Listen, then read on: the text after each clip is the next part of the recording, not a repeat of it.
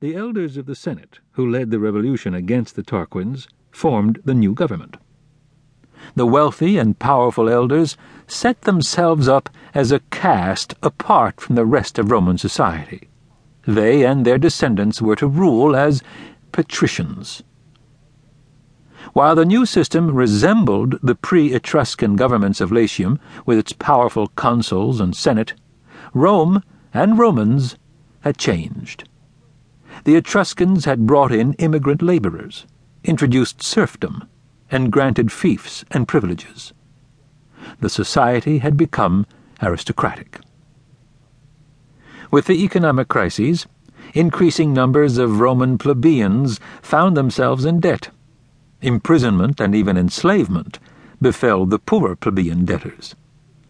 To counter these hardships, the position of tribune was created.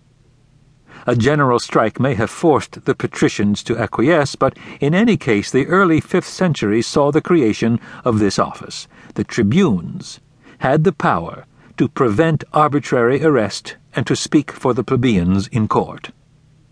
10 tribunes were elected by popular assembly, and their power was sacrosanct. The role of the tribunes would alter dramatically throughout the centuries. In 471, the Lex Publilia recognized plebeian assemblies as lawful bodies. In them, the tribunes could propose and carry resolutions called plebiscites. Later, a law legalizing intermarriage between the patrician and plebeian classes finally broke down the social barrier between them. Eventually, the plebeians came to rule. While Rome was evolving democracy, she was expanding her influence in the region and beyond. A series of treaties created defensive rings of Latium towns to bear the attacks of enemies.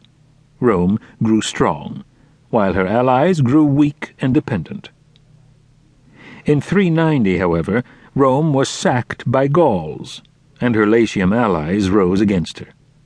But Rome came back vigorously, took southern Etruria, colonized other parts of Italy, and subdued Latium, incorporating the rebellious towns, not as the equals they were before, but as subjects. And so Rome grew, rebounding more powerfully after each blow, gaining territory after every invasion.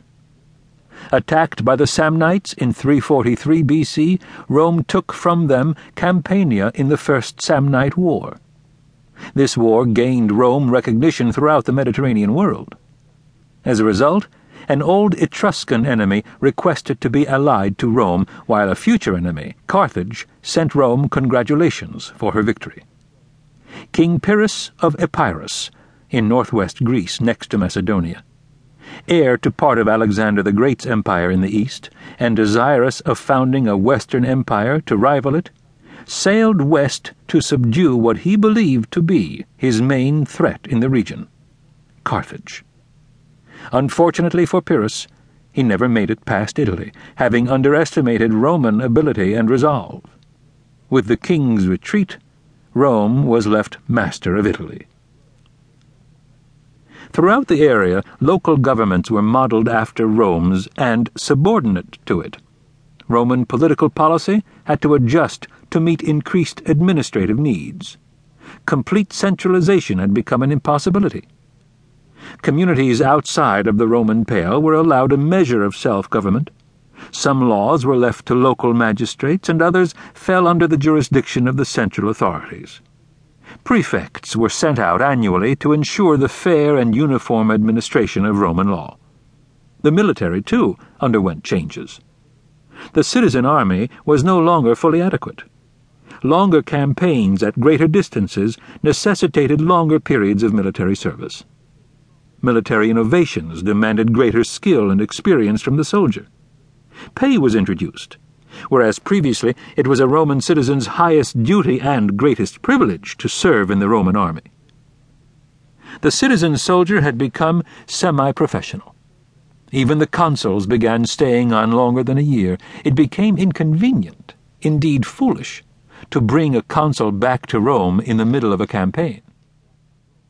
The extension of proconsular authority, originally temporary and subordinate,